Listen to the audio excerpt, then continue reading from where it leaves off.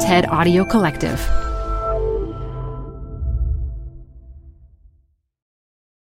Hi, I'm Debbie Millman. Canva is great for designing visual content for work, no matter what industry or department you work in. Nail your next presentation with Canva Presentations. Start with a professionally designed template and use it as a springboard for your design. It's a serious time saver. Time to present but can't be there in person? Enter Canva Talking Presentations. Record yourself presenting and add your talking head to your slides so your audience can watch your perfected presentation anywhere, anytime. Start designing today at canva.com. Designed for work. This episode is brought to you by Progressive Insurance. What if comparing car insurance rates was as easy as putting on your favorite podcast? With Progressive, it is. Just visit the Progressive website to quote with all the coverages you want. You'll see Progressive's direct rate, then their tool will provide options from other companies so you can compare. All you need to do is choose the rate and coverage you like. Quote today at Progressive.com to join the over 28 million drivers who trust Progressive. Progressive Casualty Insurance Company and Affiliates. Comparison rates not available in all states or situations. Prices vary based on how you buy. This is Design Matters with Debbie Millman from DesignObserver.com. For 11 years now, Debbie Millman has been talking with designers and other creative types about what they do, how they got to be who they are, and what they're thinking about. On this podcast, Debbie Millman talks with Alison Bechdel about how identifying herself as a lesbian when she was young led her into a career as a cartoonist. I became an outlaw at a young age and was very freed up to do whatever I wanted. And I was writing this crazy marginal comic strip for free. It was not a great career path. And bizarrely, it has worked out. Here's Debbie Millman. For some artists, their work and their lives are so intertwined it's impossible to tease them apart.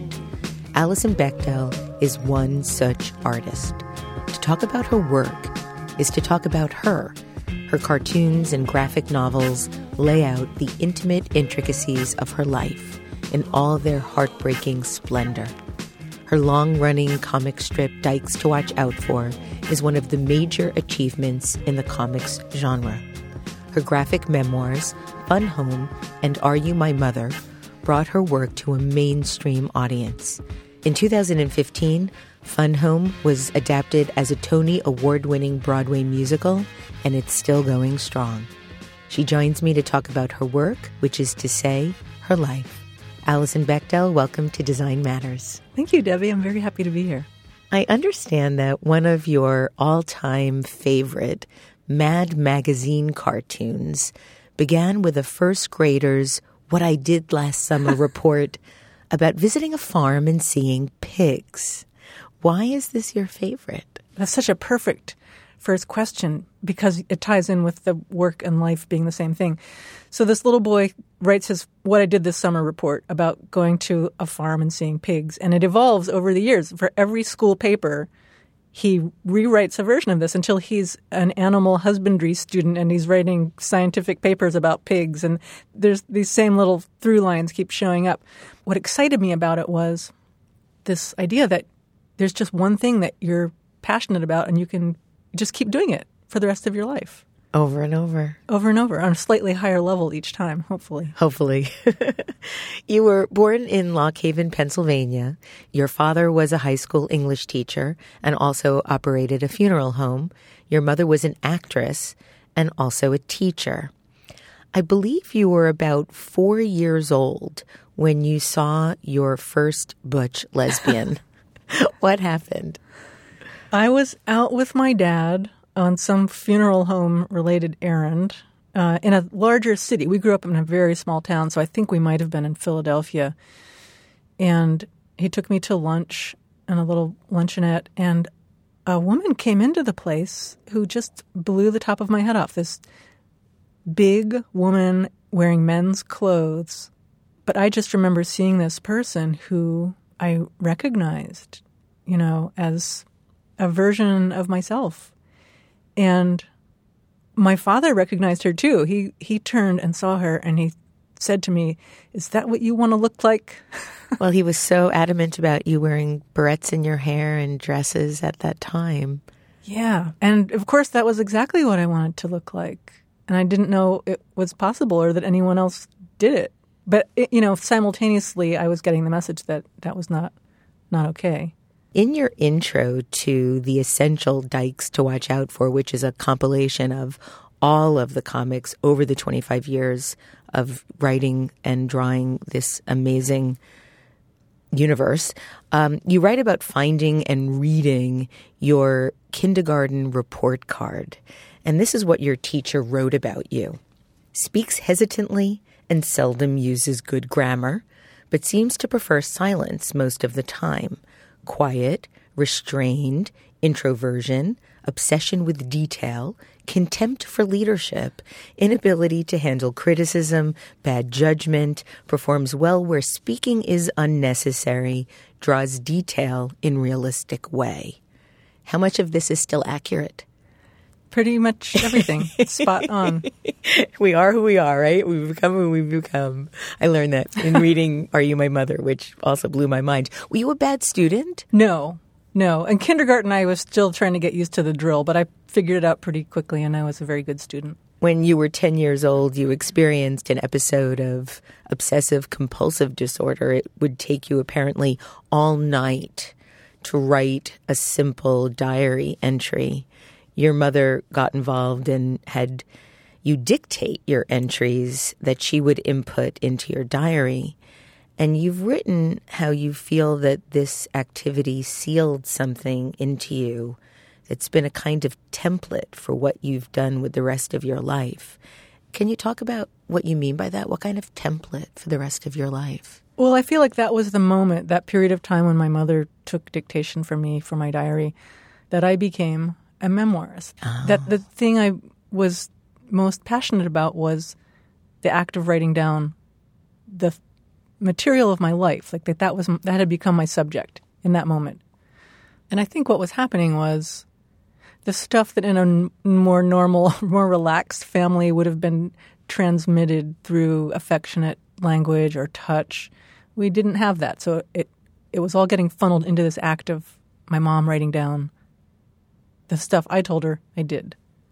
I was talking to my therapist about what causes obsessive-compulsive disorder. I had a slight brush with OCD behavior when I was about 10, and I had this, I guess, existential feeling about what was true and what wasn't true, and had a really hard time articulating what I felt because I didn't know if I was being truthful, if that feeling was going to change.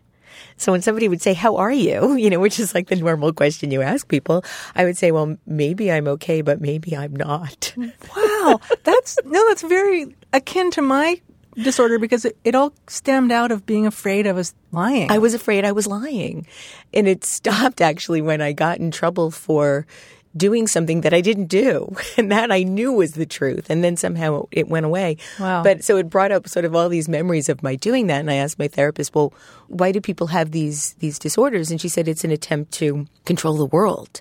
If you feel like the world outside of you is out of control, you can control these behaviors and it gives you this sense of being in control. And so I think I felt somewhat out of control about what the truth was of my life at that time, which was absolutely accurate. But it took 45 years later to figure it out. Uh-huh. So thank you for that. While working on your book, Essential Dykes to Watch Out For, you ran across a cardboard-bound compilation you made of your best stories and drawings when you were 12. And you titled it An Odd, Strange, and Curious Collection of Alison Bechdel's Works. You felt that the parallels were alarming, from the background details in the drawings to the use of marginal comments on the selected pieces. Were they really that similar, or was it just this sort of startled realization that you'd had this desire to draw and communicate in this way since you were really little, like from the time you were 3? What was interesting to me about seeing that childhood compilation was not so much the drawings themselves as the act of compiling, as the act of self-archiving, culling my stuff into some kind of structure that made sense to me and prizing it, investing it with meaning for my own purposes, which I continue to do. It's like an active memoir, just making sure my stuff is presented in a way that makes sense to me. Going back for a moment to the OCD episode, what ultimately gave you the sense that you didn't need to do that kind of behavior anymore? Did your mother's dictation really stop it? Or? Honestly, I haven't stopped it. I still do it. I still am riddled with it. I just have learned to disguise it. In what way? Like something productive? Well, in some ways, I would say that becoming a cartoonist was a productive way of harnessing it. But no, I make little tics and gestures all the time that I hope other people can't see. Like what? Oh, God. But now you're telling me that I'll be noticing them, but I promise I like won't. Right now, I'm sort of breathing out of this side of my mouth instead of naturally. Is it because you're uncomfortable? I do it all the time, but I guess maybe I'm always uncomfortable a little bit. Why? I don't know. I wish I could get rid of it. I wish I could get this whole feeling like needed out of my body, but then I don't know if I would still be myself. I would be someone else. I know you don't like the question, when did you decide you wanted to be a cartoonist? But I couldn't help but wonder how on earth your guidance counselor in high school could recommend that you become a dentist. How on earth? I think it was the result of some achievement test. There are these like vocational sorting tests that they give you. I don't know. I guess I scored high for dentist. You've stated that drawing people has always been your passion, and as a child you rarely bothered creating backgrounds for your figures because you were too eager to move on to your next subject. And you drew hundreds of soldiers and cowboys and Indians and baseball players and executioners and boxers. This is your list. Chefs, explorers, policemen, firemen, musicians, scientists, lumberjacks, farmers, spies, mountain climbers, lifeguards, astronauts, accountants, disc jockey, coal miners, businessmen, and bartenders, among numerous other central casting types. But they were all male. Why? Well, as a kid, I didn't really even notice it. I grew up in the 60s when it was a man's world. So that the guys were doing the stuff that interested me. Representations of women were just absurd. They were like housewives or secretaries, which didn't interest me. And then as I got older and had more of a political awareness or became more of a feminist, it occurred to me that to be a woman meant to be something other. It meant that you were not human. You were something other than human. And I would think of like the Mickey Mouse versus Minnie Mouse. Mickey was just like the regular generic human mouse, and Minnie was Mickey with all these appurtenances and details added to her. Did you say Minnie was Mickey in drag? Yeah. That's better put. Yes, thank you. You said that. It wasn't like I was drawing men. I was just drawing people, the people who were doing the things that interested me. But then later, I feel like there was some element of gender dysphoria at work, that there was some way that I've always... I don't identify as transgender at all, but there was a way that I just felt more male, like more masculine. Like I'm a masculine woman, I guess. And as a young feminist, that felt like very bad. You should eradicate that in yourself if you could. But I've come more to just accept it. You went to Simon's Rock College and then transferred to Oberlin. You graduated with a degree in studio arts and art history. And you intended to go to graduate school, and you applied to schools like Yale and RISD, but you were rejected from every school you applied to. I just find that so incredibly hard to believe. How could they have not seen your body of work? Well, I had a strange body of work. I didn't know that I was a cartoonist at that point in time. And so the work I was turning in was just a hodgepodge of stuff I'd done in college, which was not that great. Plus, now we get back to my work and my life being the same thing. At the point where I was applying to graduate programs, my father had just died, like within a year. And I was just kind of I didn't know I was a mess. I thought I was carrying on admirably, but I really was very adrift. You, instead of going to graduate school, you moved to New York City and you started working in menial office jobs and you began to write. And one of the first pieces you wrote was about the time you tried to get grass stains on your pants in a bid for your mother's attention. And is this a story you sent to Adrienne Rich? Yeah, I did.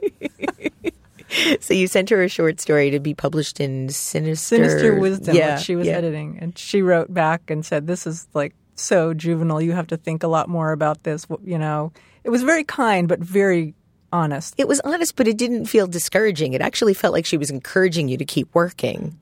One could have taken it either way, but I chose to be encouraged. Oh, well, I was discouraged in the immediate time frame. Like, it was like, okay, I can't write. I'm not going to be a writer. But then later, I came back to that.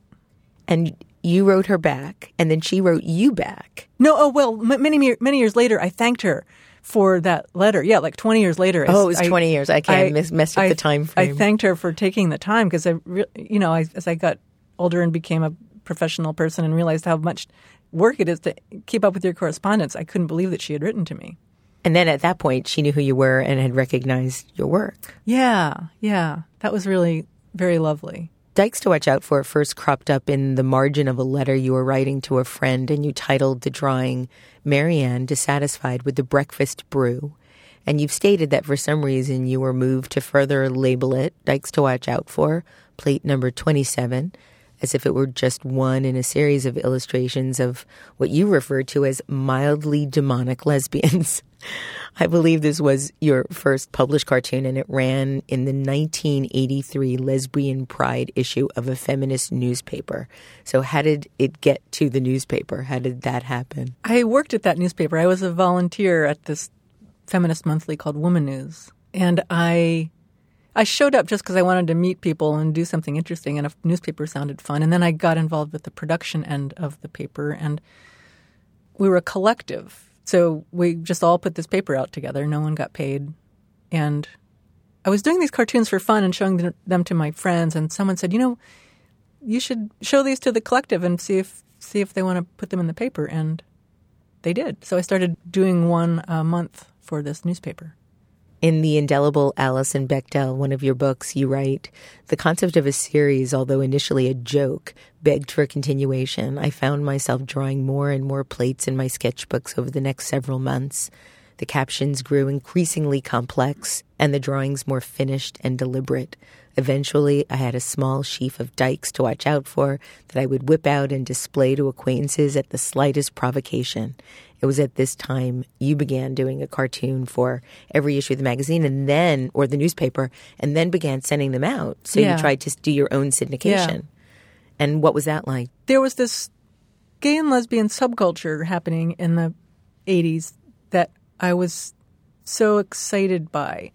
This whole sort of parallel world where gay people were making their own art and newspapers and had their own bookstores and bars, and I loved that world, and I wanted to document it. I wanted to not just be part of it, but to show it. So I started doing that with these comics. I just wanted to see images of people like me, which I didn't see anywhere in the culture at that point. There was no L word. There was no Ellen. No. There was very little reflected back. And your comic was really one of the first things. Yeah, in terms of visual stuff, yeah. I mean, there was lesbian photography, which I very hungrily sought out just to see these images. I mean, it was it's funny too because now there's just so many images of every imaginable kind. It's hard to imagine that kind of image desert we had, but... Do you remember the book by Jeb, the photographs? photographs? Oh, that was very formative for me. Jeb's remarkable book, Portraits of Lesbians. I felt like that was my lost family album, and eventually in my life I met many of the subjects of you those did. Pictures. Yeah, oh, and it was like meeting your long-lost aunt or something. That's incredible. When you first started to syndicate your comics, you began to hand sew postcards, and you were making them on the copy machine at your office job, and you were constantly terrified that one would get stuck in the machine and you'd be found out at this menial job that you had. And I read that you were always braced for marginality and just expected no one was going to be interested in your bizarre subcultural experiences. Given the success that you've now had, has it gotten any easier for you, or are you still constantly doubting your own work and worth? Oh, yes. That hasn't changed. The reason that A, becoming a cartoonist, and B, becoming a lesbian cartoonist, someone who wrote about lesbian feminism of all things, it was almost like I was seeking forms of expression that no one was going to really notice or judge. Specifically, my parents. I mean, my father was dead by that point, but psychically, I think I was trying to express myself in a way that my parents couldn't see. Even later when I would show my mother my work, especially when I was writing Fun Home, writing this memoir about my family, she couldn't understand the comics format. And I kind of liked that. Like I didn't want her to really see what I was doing. But that's really because of the relationship you had with your mother, not necessarily the relationship you had with the world. Or would you say they were the same? I think they're similar. You know, both of my parents loved fine art. They loved literature. They were always reading poetry. And I came, you know, I had to rebel against that. So I found this art form that was anti-elitist and populist. It was more like journalism. And it was a way of being an artist without claiming to be an artist.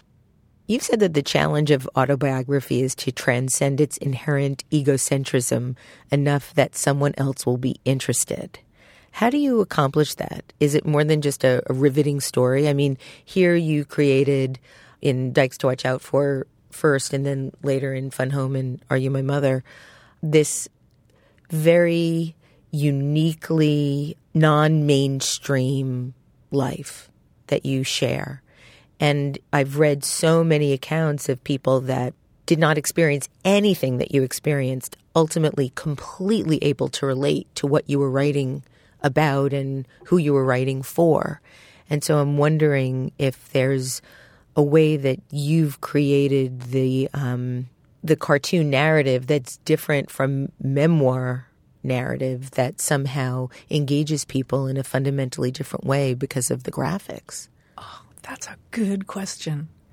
I do think there's something about just the fact of being able to show stuff that enables you to convey like an order of meaning that once you attach language to it, something gets lost. There's a way for people to see a scene or a moment in time or the emotions that you're drawing of a character to not point those out in the heavy-handed way you would have to in words. I think it forges some kind of relationship. Like there's a bond that the viewer, the reader has with those drawings that makes them more sympathetic, perhaps, than they would be to the same scene described without in prose. them. There's so many little nuances to the way you draw characters that when you talked about how, and you've said a number of times how drawing Dykes to Watch Out For gave you a sense of being able to reflect back on your life and seeing how you were living. And that's what it did for a lot of the people that were reading the comic strip when you were writing it and drawing it. But there were aspects of the characters, despite their sexual orientation or their politics, there were universal behaviors. People curled their feet under the chair in the same way, or held their cat in the same way, or drank their coffee in the same way. And there's a humanity that you've presented in these characters that transcends any type of choice. It's just about being human that I think is so extraordinary. Oh, that's good to hear. And that was really my mission when I was younger. If I had had it together enough to declare my mission, it would have been that I wanted to show that lesbians were humans. I mean, I did say that later in my life, but I had a very visceral sense of wanting to do that because it's really hard to convey in this day and age just how marginalized lesbians were in the 80s and even before. Marginalized is even a weak word, like hated, despised, feared, mocked, ridiculed, you know? It was the mocking and the ridicule that really I wanted to dismantle. As somebody who had struggled with my own sexuality for decades, part of that marginalization is what kept me very, very much in the closet until much later in life because I was so afraid of being judged and ridiculed. And because we're the same age and because of the way that you've been so incredibly free with who you are and generous with your talent about who you are, I can't convey how brave it seems from the outside. It's not brave. It was because of my circumstances, because my father died when he did. It was two things. One, my closeted gay father killed himself. that happened right before my senior year of college. And so I didn't get into grad schools. I was a mess. I didn't know what I was doing. But there was something immensely freeing in that. I didn't have a father. A judger. Yeah. You know, he had a whole plan for me. And he was very intrusive about it. He was constantly trying to get me to live out the life he wished he had, to take the classes he wished he had taken. And it was really very hard to fight that. So, I felt this, this political mission. I didn't want to live a secretive life like my father did. Look how that worked out. I wanted to be out and open. But B, I had nothing to lose. I had no stake in the system. Your mother wasn't all that into it. No, she wasn't. And that was hard, and that's part of my whole story with her. But there had been such a rupture with my father's death that I was beyond caring about little things like that. And all this is to say, it might look brave from the outside, but it really wasn't. I didn't have any alternative, and I had nothing to lose. In 2006, you published Fun Home, and this is referred to as an autobiographical tragicomic. And this centers on the two parallel events in your life at the time, coming out during your freshman year of college and your closeted gay father's suicide a short time later. And when it came out, Time magazine crowned the book #1 of its 10 best books of the year and stated, "Forget genre and sexual orientation. This is a masterpiece about two people who live in the same house, but different worlds and their mysterious debts to each other." And I watched a tribute that you made to Audrey and Rich, and you referred to the fictional facade of your own family. Was that why you wrote Fun Home? I wanted to tell the story about me and my father almost as soon as it happened, since I was young. He died when I was 19. But I knew I couldn't reveal. These were big secrets. No one knew my dad was gay. No one knew his death was a suicide. He was hit by a truck. I mean, I grew up in this family that all of a sudden, one day when I was 19, I found out was nothing like I had thought it was. My entire childhood was sort of upended. So you had no suspicion at all? No. Even when he brought you into the city and went out while you were sleeping? No. So I began to have this need to reconcile the past with what I now knew was a different version of that past. How do you make sense of that? You go to therapy for a long time. Basically. Fair enough. I read that when you were writing Fun Home, you had the realization that what the book was really about is how you learned to be an artist from your father. And you bookended the story with James Joyce's incantation at the end of A Portrait of the Artist as a Young Man. "Old father, old artificer, stand me now and ever in good stead." And the musical doesn't include the Joyce references or many of your drawings, but it does capture their spirit. And Alison, the character, gets launched by her father, and as a result, she's able to do something he wasn't able to do. Can you talk a little bit about how your father taught you how to be an artist? I didn't realize that's what the book was about until I think the moment I was writing the ending, and all of a sudden I could see it. It had started just as the story of me and my dad. Gradually along the way, these literary references had crept in as I needed to find out more about who my father was. It took me 7 years to write that book, so it was a very long process. I didn't know how to write. I had to invent it as I went along. So at first it was just my story. Then these other sources crept in when I started looking at the books and authors that my father had loved so passionately, and that he was always trying to get me to read growing up. And I would always say, no, get away from me, A Portrait of the Artist. I don't want to read that. So the Joyce thing just, I don't know, over time organically came together. I mean, that's the weird thing for me about writing memoir. The magical thing is that our lives are just chaotic. There's no meaning or order to the things that happen to us day after day. But to try and find a story, to try and find some kind of meaning or narrative in those random events is just a really pleasing activity. When Fun Home premiered as a musical off-Broadway at the Public Theater in 2013, it opened on Broadway's Circle in the Square Theater last year and won the Tony Award for Best Musical. And I read in Rolling Stone that you said that you were not used to such good things happening. You struggled for a really long time. You struggled financially. You struggled emotionally. How do you make sense of all of this incredibly well-deserved good fortune? I'm still trying to do that. I know it's important to let it in and accept it and not be afraid that it's going to disappear, so I'm working on that. But it is not my natural state.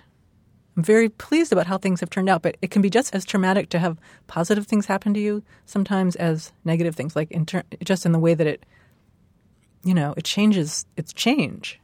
What is it like seeing the characters that were once real and then drawn as cartoons come alive in other bodies? It's so weird and also really, really strangely wonderful and healing to see these people acting out my family's story on the stage night after night. Does it just kill you when you see people crying and sort of falling in love and having these sort of really visceral reactions to your work? Yeah, it's all kind of unbearable. It's in a good way. It's very intense to see the show. Obviously it's a painful show to watch, and it's especially painful if it's actually your own story. So I've kind of become almost shut down to it in a way. Like I think I've seen it too many times. I need to take a break. Speaking of more sad things, your mother died just before Fun Home opened at the public. Had she read any of it or heard any of the music? I gave her the script. I gave her a CD of all the songs, and I told her, here it is. If you want to listen to it and read it, just prepare yourself. It could be intense. And I have no idea if she ever read or listened. She didn't give you any feedback. She gave you feedback on the graphic novel, though, right? I mean, she knew. Yeah, well, I showed that to her in draft form. That was part of the whole process, was I had to get her to be okay with all of that. And she was very minimal in the feedback she would give, but I think she didn't want to implicate herself in a way, like she wasn't going to be part of this story, but she had a few things she asked me to change or correct, and I mostly did those things. We worked them all out. You refer to a lot of this in Are You My Mother, which is the book that you wrote after Fun Home. Yeah, kind of. And my memoir about my mother ended up being a memoir about writing the memoir about my father and how we navigated that. What made you decide to write that book? For a while, it wasn't clearly conceptualized as a memoir about my mother. I think I was trying to avoid doing that. Somehow I knew that's what had to happen, but I didn't want to do it. So for many years, I thought I was writing a book about my relationship history. I was going to write about crazy relationships I'd been in. It was about the idea of relationships, about the self and the other. And it was very abstract and constipated. And finally, my agent looked at what I had been doing for the past several years and said, this really doesn't make any sense at all. And it was a great relief to hear someone tell me that. And I realized at that moment the problem was that I was trying to avoid directly writing about my relationship with my mother. And then I was able to tell the story. At the beginning of the book, you state, you can't live and write at the same time. Do you still feel that way? I do. I mean, once you're writing, you're not present in your life. But that doesn't mean that's so terrible. I mean, I think that's just my lot. That's just my plight. That writing is just more comfortable than living. Especially alone. You stated that, like your mother, you've kept a log of the events of your daily external life, but unlike her, you also recorded a great deal of information about your internal life, though you've often been confused about precisely where the demarcation lives. Has that become any clearer to you? No. Next question. No. I mean, I grew up as a young woman. It was the the moment of the personal is political. And I found that very salvational. It was a very useful slogan. It explained my life perfectly. Like, I was the result of, a father who was gay before the gay liberation movement, a mother who was thwarted in her desire to be a writer or a professor because she came of age before the women's movement. They both were just a little too before their time. But if they had never met, if she had gone on to, be a feminist, or my dad had gone on to come out, I wouldn't have been born. So as a younger person, I felt very clearly that there was no demarcation, that everything was an open book, and that was ethically proper. But as I've gotten older, and as I've lived with the fallout, good and bad, of writing these stories about my family, I feel less adamant about that. I think there is a place for privacy. So I guess I'm getting maybe a little more private as I age, and especially as I feel so overexposed, like I've put so much of myself out in the world.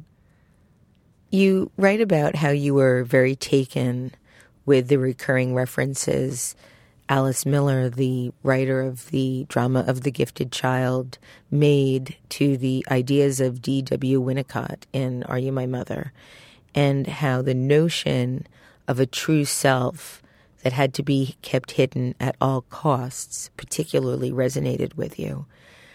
And I find that so interesting, the notion of the true self needing to be hidden while writing about the self. And I was overwhelmed over and over and over again as I was reading Are You My Mother about how much we choose to reveal. And even though you are revealing all of these experiences, thoughts, feelings, they're within a context of who you think you are, which in many ways we don't always know, especially if we've had early childhood trauma or bad mothering. And so I was wondering if you feel that you're revealing your true self in your work now in a different way than you might have been earlier on prior to reading Winnicott and Alice Miller and writing Are You My Mother?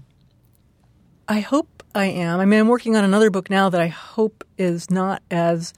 The funny thing about Are You My Mother is that it's a very cerebral book. I feel like it somehow fails to really break out of the very thing it's describing, which is the mind as its own object. And that's kind of what I loved about it, though. Has the notion of Winnicott's transitional object influenced your subsequent writing? Not so much the transitional object idea, but all of Winnicott's ideas as a whole, and his emphasis on play and spontaneous living without overthinking things is something I'm still struggling to assimilate and is very much shaping the stuff I'm trying to do right now.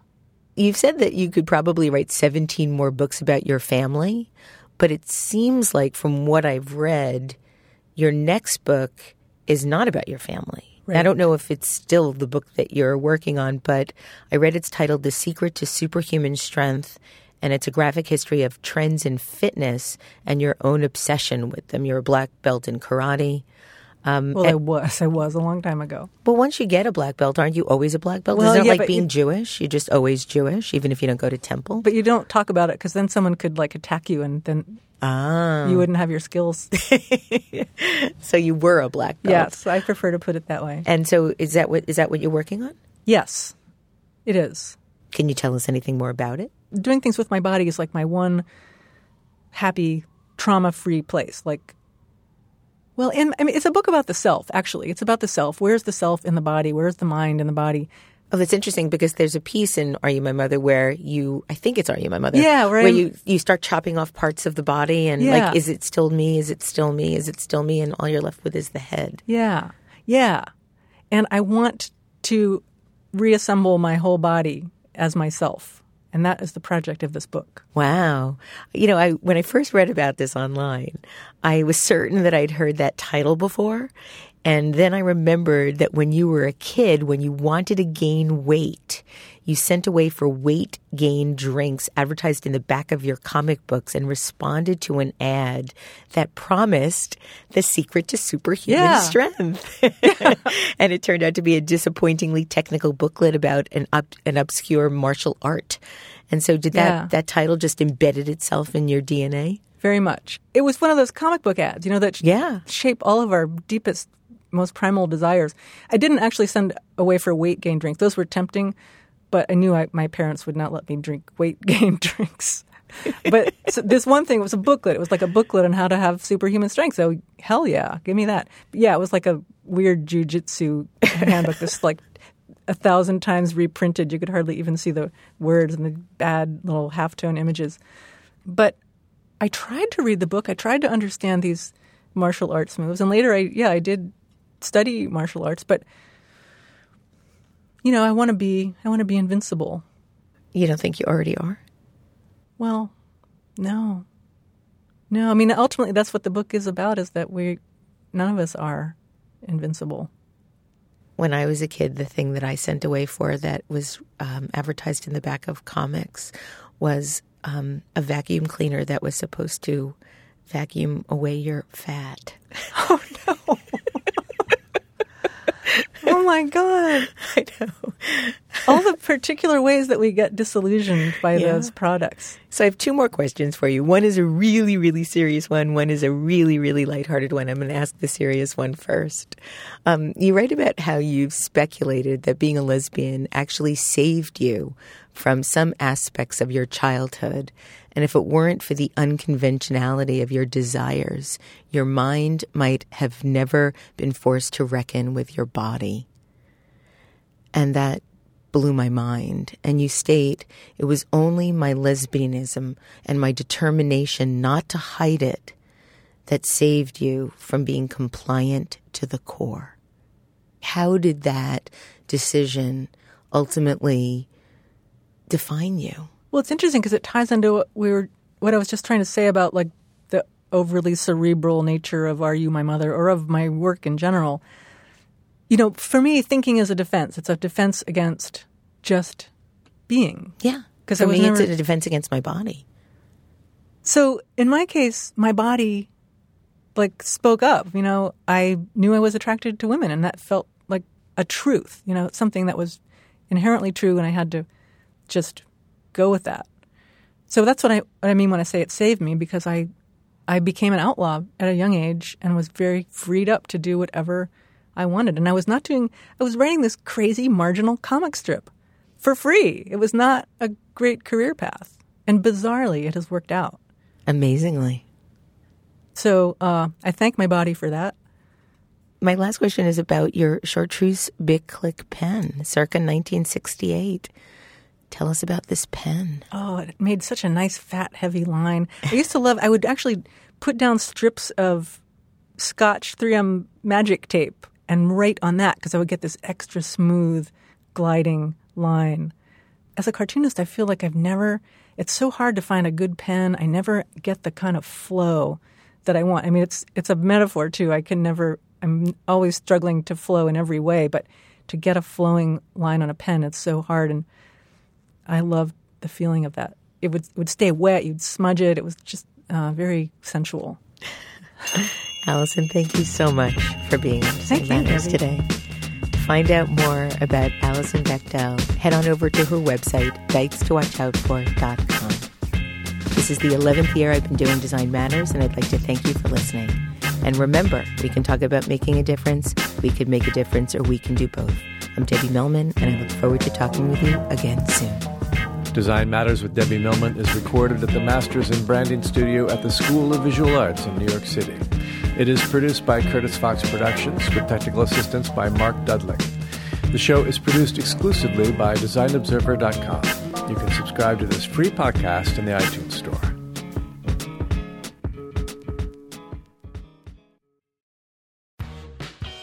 You're growing a business, and you can't afford to slow down.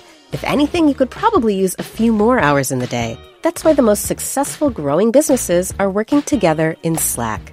Slack is where work happens, with all your people, data, and information in one AI-powered place. Start a call instantly in huddles and ditch cumbersome calendar invites. Or build an automation with Workflow Builder to take routine tasks off your plate. No coding required. Grow your business in Slack. Visit slack.com to get started.